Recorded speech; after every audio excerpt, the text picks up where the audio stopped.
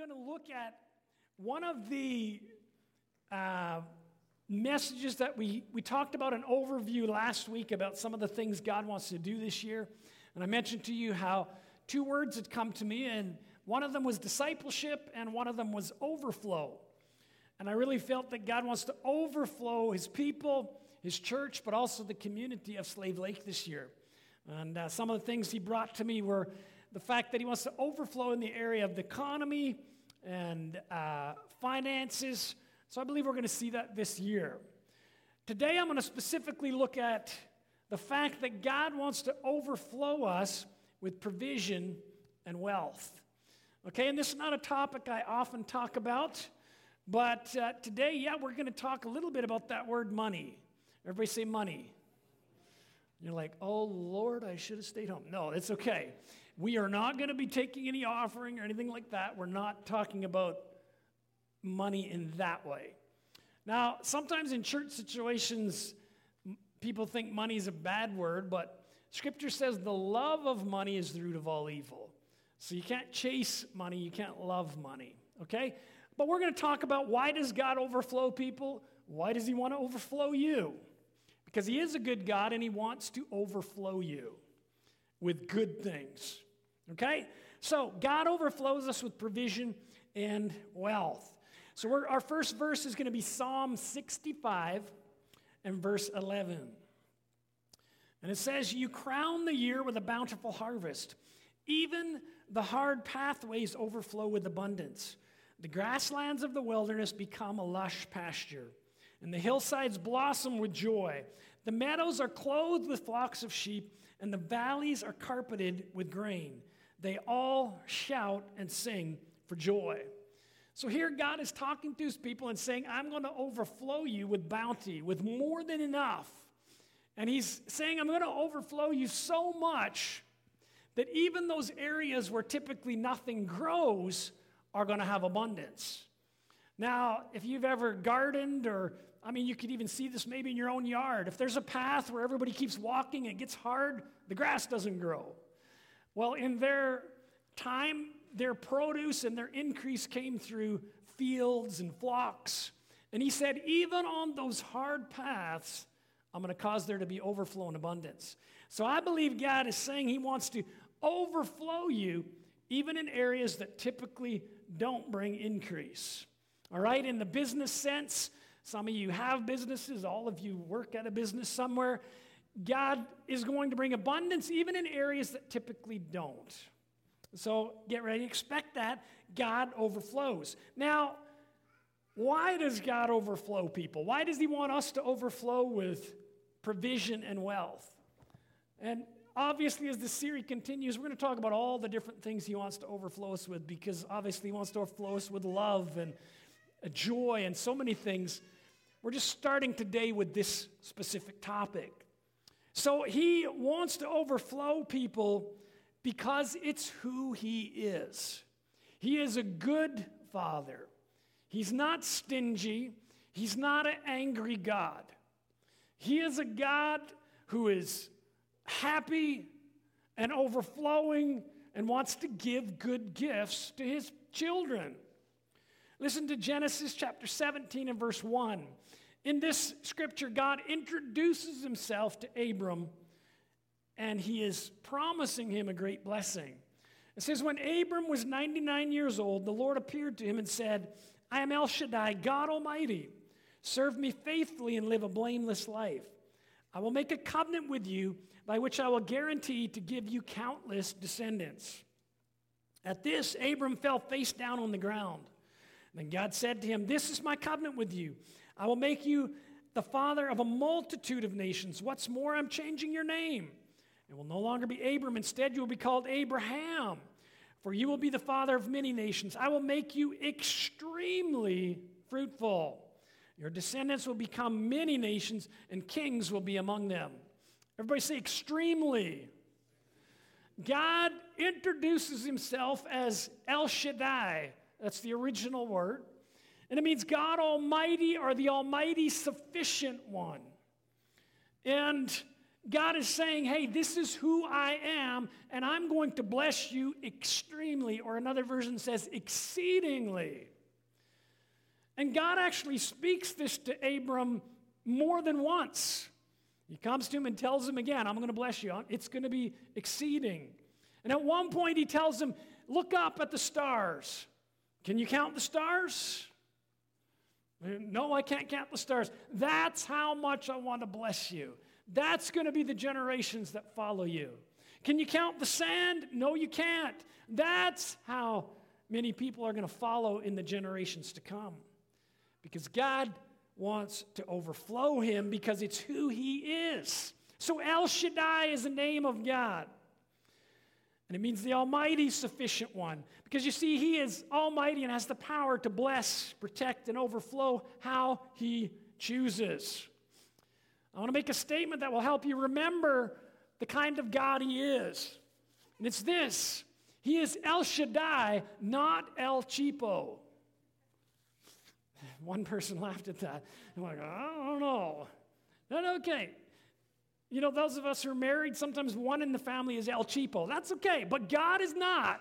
God is El Shaddai. So that's going to help you remember his name. All right? So remember that. He's El Shaddai, not El Cheapo. All right. Think about it for a minute. God is a person who overflows. And church-wise, sometimes in the past, people have thought, well, if you're Christian, shouldn't you be poor? Now, you can give away everything you have if you want, and God will bless it back. That's your choice. And in times past, some have given everything and gone to a foreign land and lived, what we might think as poor. But often they were rich compared to the people they went to be with. But God wants to overflow people, and there's a reason which we'll get to. How many have heard of Solomon? Solomon was a king in the Bible, and when he began to reign as king, he said, you know what, I got to go and I got to pray to God because this is a big job I'm about to step into. And he said he prayed, and God came to him and said, I'm going to give you whatever you want. Ask for anything. And Solomon thought about that, and he said, okay, I know what I'm going to ask for. He said, Lord, I'm asking that you would give me wisdom to lead these people. And God came back to him and said, that is a great request, Solomon, because you've asked for wisdom. I'm going to give it to you. And I'm also going to bless you so abundantly that there will be no one ever again as wealthy as you. Solomon was the most wealthy leader of all time. Because you see, there's a little key here. He didn't chase wealth. He went after God and he asked for wisdom. Wisdom is important if you're expecting overflow from God. Because you see, without wisdom, God could pour in the finance and the wealth and it would always disappear without wisdom. Wisdom is the thing that causes wealth to grow. I'm not going to get into that too much. We're actually this year going to do a series on finance and how to look after finance and all that good stuff, but we're not looking at that today. God overflows us with provision and wealth because it's who he is, and also he overflows us with provision and wealth for his kingdom purpose. Deuteronomy 8, verse 18. You shall remember the Lord your God, for it is he who gives you power to get wealth, that he may establish his covenant, which he swore to your fathers as it is this day. All right, so who gives power to get wealth? God, according to that scripture. And why does he give it? To establish his covenant, or another term we could say, for his kingdom purpose. All right, so that's why he gives it.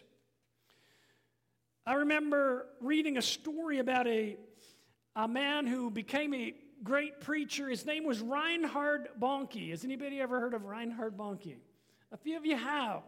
Well, he was German descent, and he grew up in a very poor family, and he actually recently passed away in 2019, but for many years he served God. Many people don't know the beginning of his story, but he had very little. His dad was a pastor, and he began to feel like God had called him to preach, and his dad didn't believe it, and his mom didn't believe it. And they actually were like, I don't think it's going to be you. Because Reinhard Bonnke was actually the bad kid in the family. So mom and dad were sure it couldn't be him that God was going to use. Anybody here was the bad kid in the family? Oh, a few of you put your hands up. Good. There's a few honest people. All right. Sure. That's what he was. And so his own parents were like, no, I don't think God's going to use you. But here's the thing. God has a habit of using people that we don't think should be used. He even said it. I'll use the nobodies to confound the wise. I'll use people that you think are nothing to confound those that think they're something. That's how God is. So, good news, if you were the bad kid, you are the exact kind of person God's looking for. Somebody who will step out, somebody who's not afraid to do new things. Well, this Reinhard Bonnke was that kind of person, and God gave some vision and clearly spoke what his call was, and they were in a prayer meeting, and an older lady had a vision.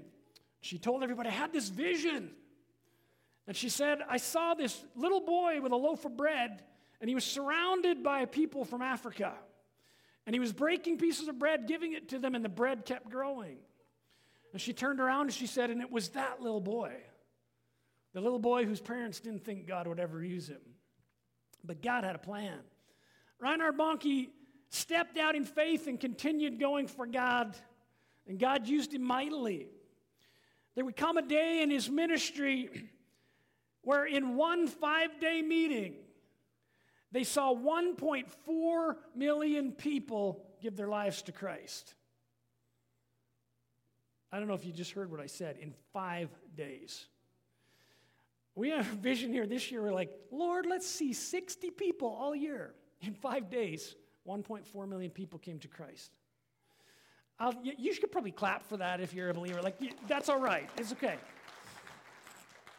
Now you're thinking, well, why did he do that? Because he knew that their lives would be transformed, that their future would be destined for heaven with him. That's why he brought people to Christ. And at all of his meetings, there were miracles. There were miracles of healings.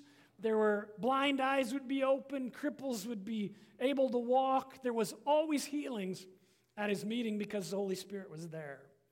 But you're saying, why are you reading this about overflow? Because God overflowed him as he was faithful and obedient. And the ministry that he did required a lot of finance. The setup for meetings to be able to handle hundreds of thousands.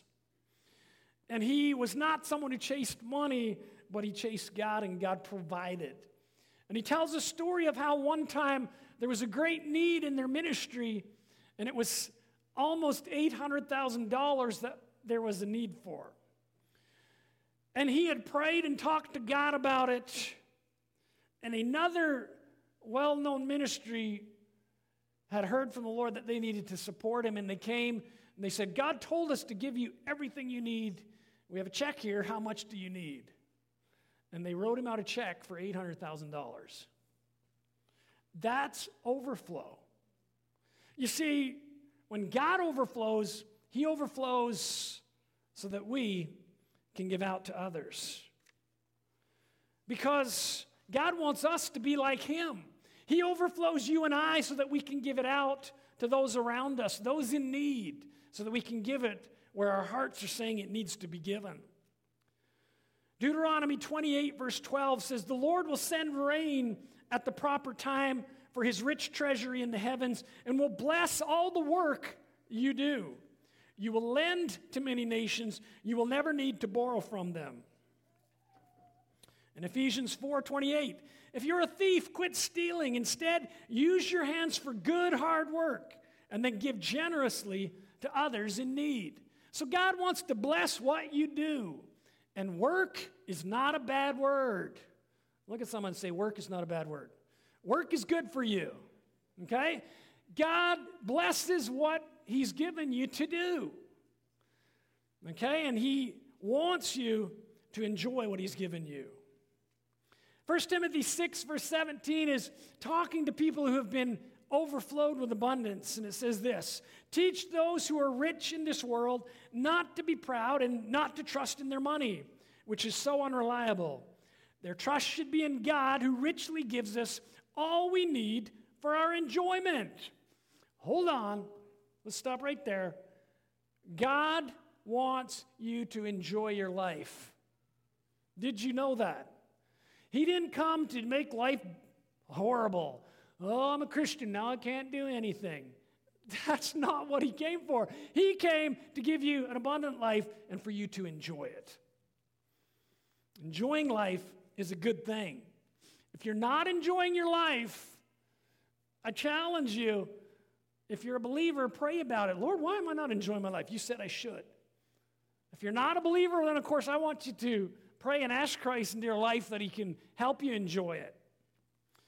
How many here have ever said, I hate my work? For sure, right? We've probably said that at times. Now, maybe it was a bad day, but if you're saying that on a regular basis, then there's an issue. You're not enjoying what God has for you. And if you on a regular basis hate your job, I'm going to say pray about where God actually wants you and what your actual gifts are. Because if you're doing something you're gifted at, you're going to enjoy it, even if you got rough people around you. Okay? So make sure you're enjoying what God has given you to do. Now, when we talk about overflow coming so that we can give to others, it reminds me of a story in the Bible. And it was in Old Testament times. And there was a city of people. Now, the city had been surrounded by an enemy army.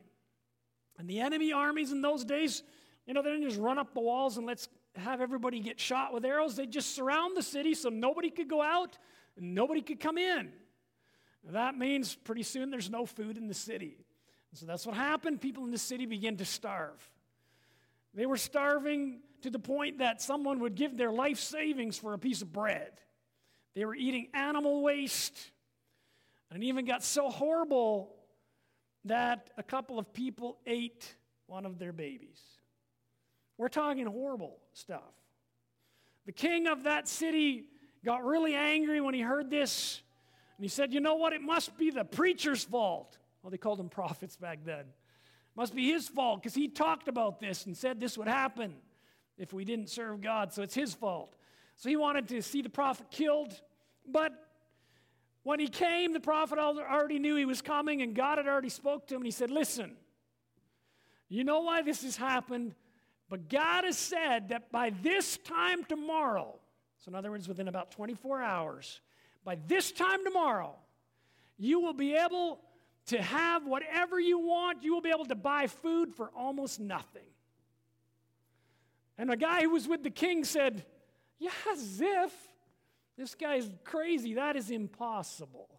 He actually said, even if the heavens opened up, you can't have that happen. This guy's a liar.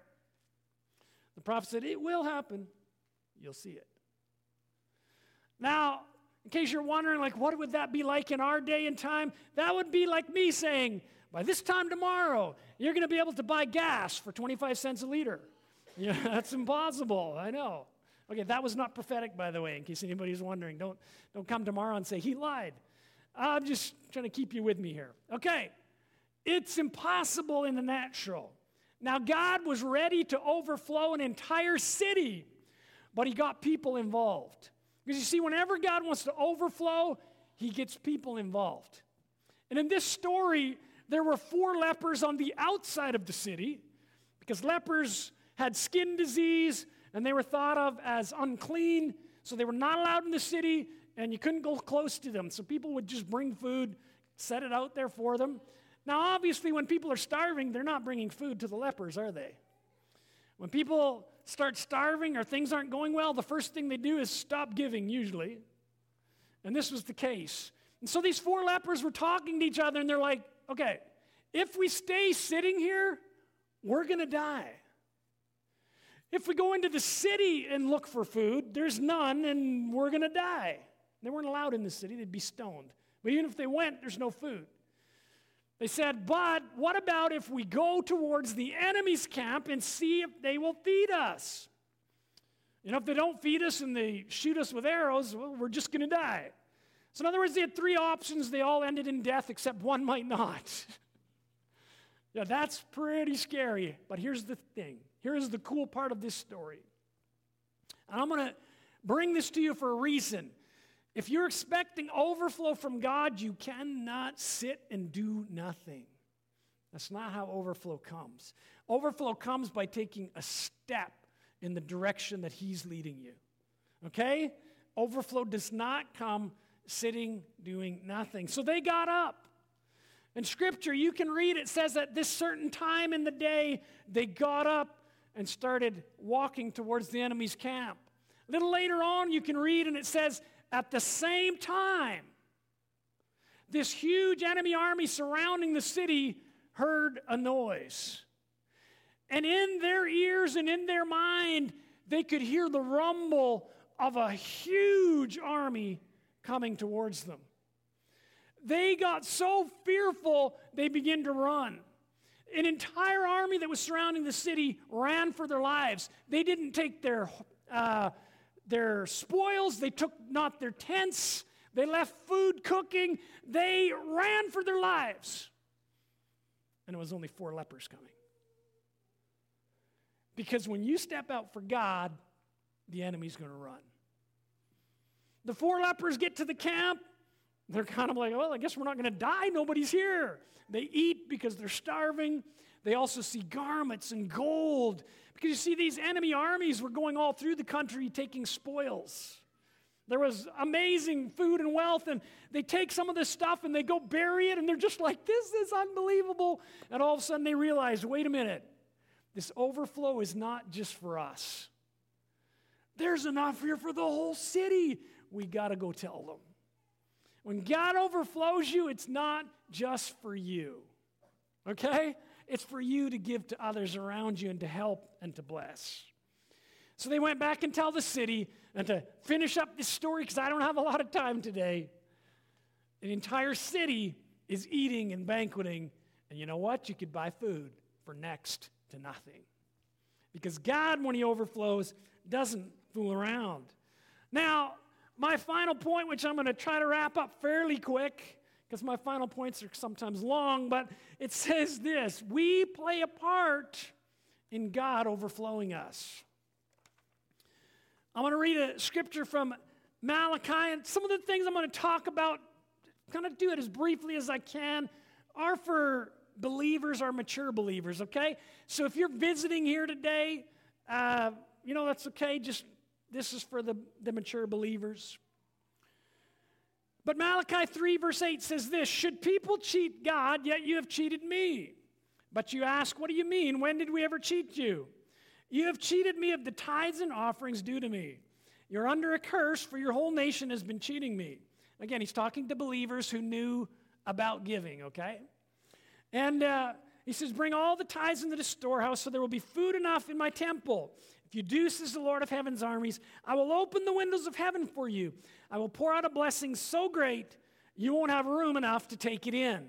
Try it, put me to the test. So overflow would come when they were obedient. So not obeying God brings a curse. Obeying him brings abundant blessing. Now again, I'm talking here this next little bit for believers.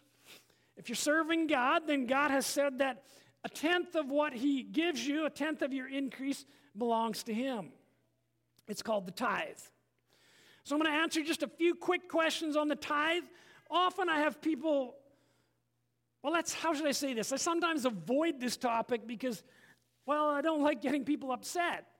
Because I don't like people mad at me. That's kind of selfish, isn't it? But anyhow, God says when you're a preacher, you got to preach the truth because it helps people. So what is the tithe? The tithe was 10% of a person's material increase. Okay, so for them, it was their produce or finance if they sold stuff. 10% belonged to the Lord. Now, someone has asked this in the past: is volunteering the same as tithing if I volunteer my time? Well, I want to tell you, we want all of you to volunteer and sign up. That's awesome. And God blesses when you volunteer, but it can't be your tithe because the tithe is increase of material wealth, I guess you would say, okay? And you can't increase your time. But when you do give time, God blesses in many ways. That's who he is. But no, it's not your tithe. Here's one. Some people have asked, where should I tithe? Okay? Bottom line, the church you regularly attend and are a part of, or your home church, is where you tithe. Scripture talks about tithing. It's the storehouse, and it's where you worship. Okay? Now, All other giving that you feel to do or God leads you to do would be called an offering above the tithe. So if you're feeling, well, I need to give to another church or a church that I used to go to, then that would be an offering. But your tithe belongs where God's placed you, where you live, your home church. All right? I've actually had a number of people over the years tell me that, well, I tithe somewhere else. And typically I don't really want to talk about that question because I'm like, they're going to get upset at me if I tell them what Scripture says. But Scripture does say you tithe where God's placed you. I did have someone one time tell me, well, we feel like that we're missionaries from the church we used to be in, and we're just missionaries here. Now, the thing about that, if you know anything about missionaries in Scripture and nowadays, if you're a missionary from another church, they fully support you. So they meet your financial needs, not the other way around. Okay, so you couldn't actually be a missionary. Now, it maybe be more like an explorer, I guess. And if you're not feeling like this is your home yet, or you're more exploring, right? And explorers would go to other lands and they would bring back the wealth and the goods, right? But at some point, explorers became pioneers and they said, this is my home. And missionaries, by the way, when they go to other lands, they make it their home. Did you know that? Missionaries will give their lives for other people. So I just see it's a little bit of a misunderstanding about that topic.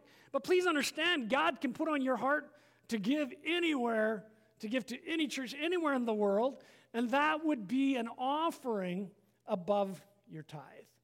So if God's putting that on your heart, it means He knows you can afford to do even more than just that 10%. All right, so I want to just leave that alone now. Thank you for the mature people who are able to understand that. Now, for me, tithing has been something God showed me actually many years ago, and I really believe it's important. And so my wife and I have always tithed. I had a number of years where I had no source of income. We were just doing ministry where you travel around, and God always met our needs. And I always tithed, and I like to give more than what the 10% was because I said, God can do it. Well, recently, we had a little situation. You guys probably had some of the same situation as me, but we got this massive power and gas bill. And I'm like, what? Where did this come from? I wasn't expecting this. We paid all our stuff because I got paid in the middle of the week. And then the weekend came, and I usually give at a debit machine. Other people give online so they can do it right away. Some people make it automatic. I'm still old school. But anyways, so the weekend came, and I'm like, well, there's no money. I told my wife, there's like nothing. Like, we can't even go in the hole anymore. And I told her, well, you know what? The tithe belongs to Him, and I know I'm supposed to give it at my home church. In case you're wondering, pastors tithe too. Okay. And I told her, you know what? I want to take it out of savings because it's that important. I didn't have enough of a cushion for this unexpected, so I'm going to do that. And my wife said, yeah, go ahead and do it. And you know what? God is always faithful. So I believe it's that important, and God has shown me that, hey, I'm going to bless you. I'm going to overflow you because that's who I am. So for me, every time money comes in, I tithe to my home church. And when I do that, I'm saying to the Lord, go ahead, open the windows of heaven, and pour me out a blessing that I can't contain it. You see, I don't just give and be like, oh, there goes some more money. I'm like, okay, God, you said it. I'm holding you to your word. Here's my tithe. Go ahead, open the windows of blessing. And He does in different ways. But also, every time money comes in, I tithe to my home church, and I'm saying to myself, to my family, and the Lord, I'm saying this: I serve God, not money. Because you see, Scripture says that you can't serve money and God. And every time I give Him the first part, I'm like, nope, money, you don't rule my life. Because, man, it's easy to let money rule our lives. Luke 6:38, and this is my last verse. I'm going to wrap it up. Now, Luke 6:38 says, give and you'll receive. Your gift will return to you in full, pressed down, shaken together to make room for more, running over and poured into your lap. The amount you give will determine the amount you get back. All right. I want to read you a story from this little book. The story is called Old Red. And there's a pastor who wrote the story, and he says this, and I'm going to do The pastor who wrote it said, when I was in Bible school, my wife and I would go out into the middle hills of Missouri every Sunday morning, and I would preach in a one-room schoolhouse. Farmers from all over the area would come.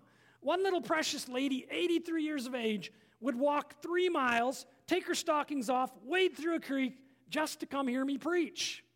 Even I wouldn't do that to hear me preach. I was still learning how. This guy actually was a good preacher, but she invited us to her home for dinner, and she told us to park the car when we got to the creek, walk the rest of the way. We took our shoes off, we waded through that creek just like she did every Sunday. But that Sunday morning, I was preaching on a difficult doctrinal subject, tithing. And I said, 10 cents out of every dollar you ever get a hold of belongs to God. And they sat there with smiles on their faces, which I knew was the wrong reaction. I wasn't getting the message through to them. So I said it again, and still everyone's smiling.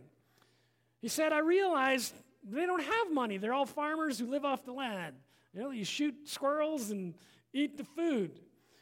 So he said, God give him another way, and he said, listen, if you have 10 cows, one of them belongs to God.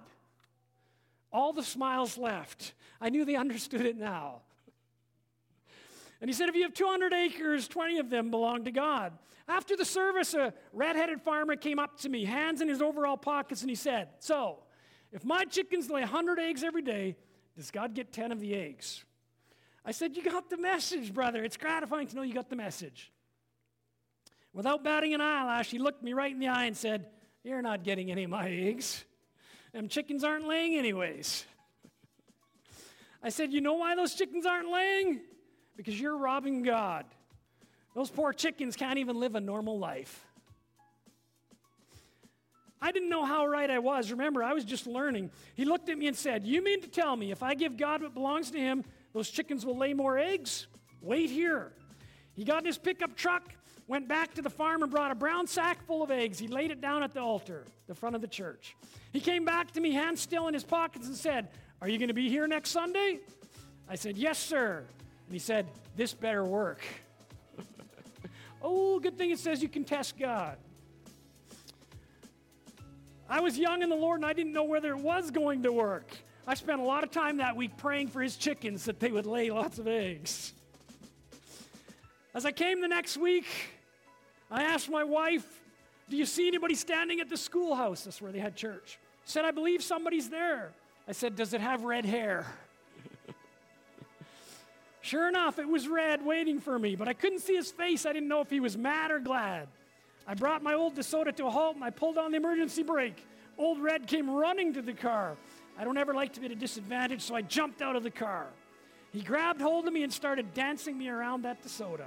Preacher man, it worked. He cried, praise God, it worked, it worked. I breathed easy for the first time all week. Then I looked around and said, hold it, Red, wait. Where's the tithe? I believed I had a right to ask it. And he said, if we made this thing work, where's the tithe? Hands still in his overalls. He said, in there. He said, I brought him early today. I walked into the one-room schoolhouse, and sitting in front of the altar was a whole crate of eggs, 25 dozen. I looked at him and said, what did you do, bring them all? His hands were still in his overalls, and he said, just the tithe, preacher, just the tithe. From a brown sack to 25 dozen. He threw his arms around me and said, preacher, I ain't going to rob God no more. I looked at him and said, me neither. I believe we've all had an apple out of that bag. Then we wonder why we're not blessed. God rewards obedience.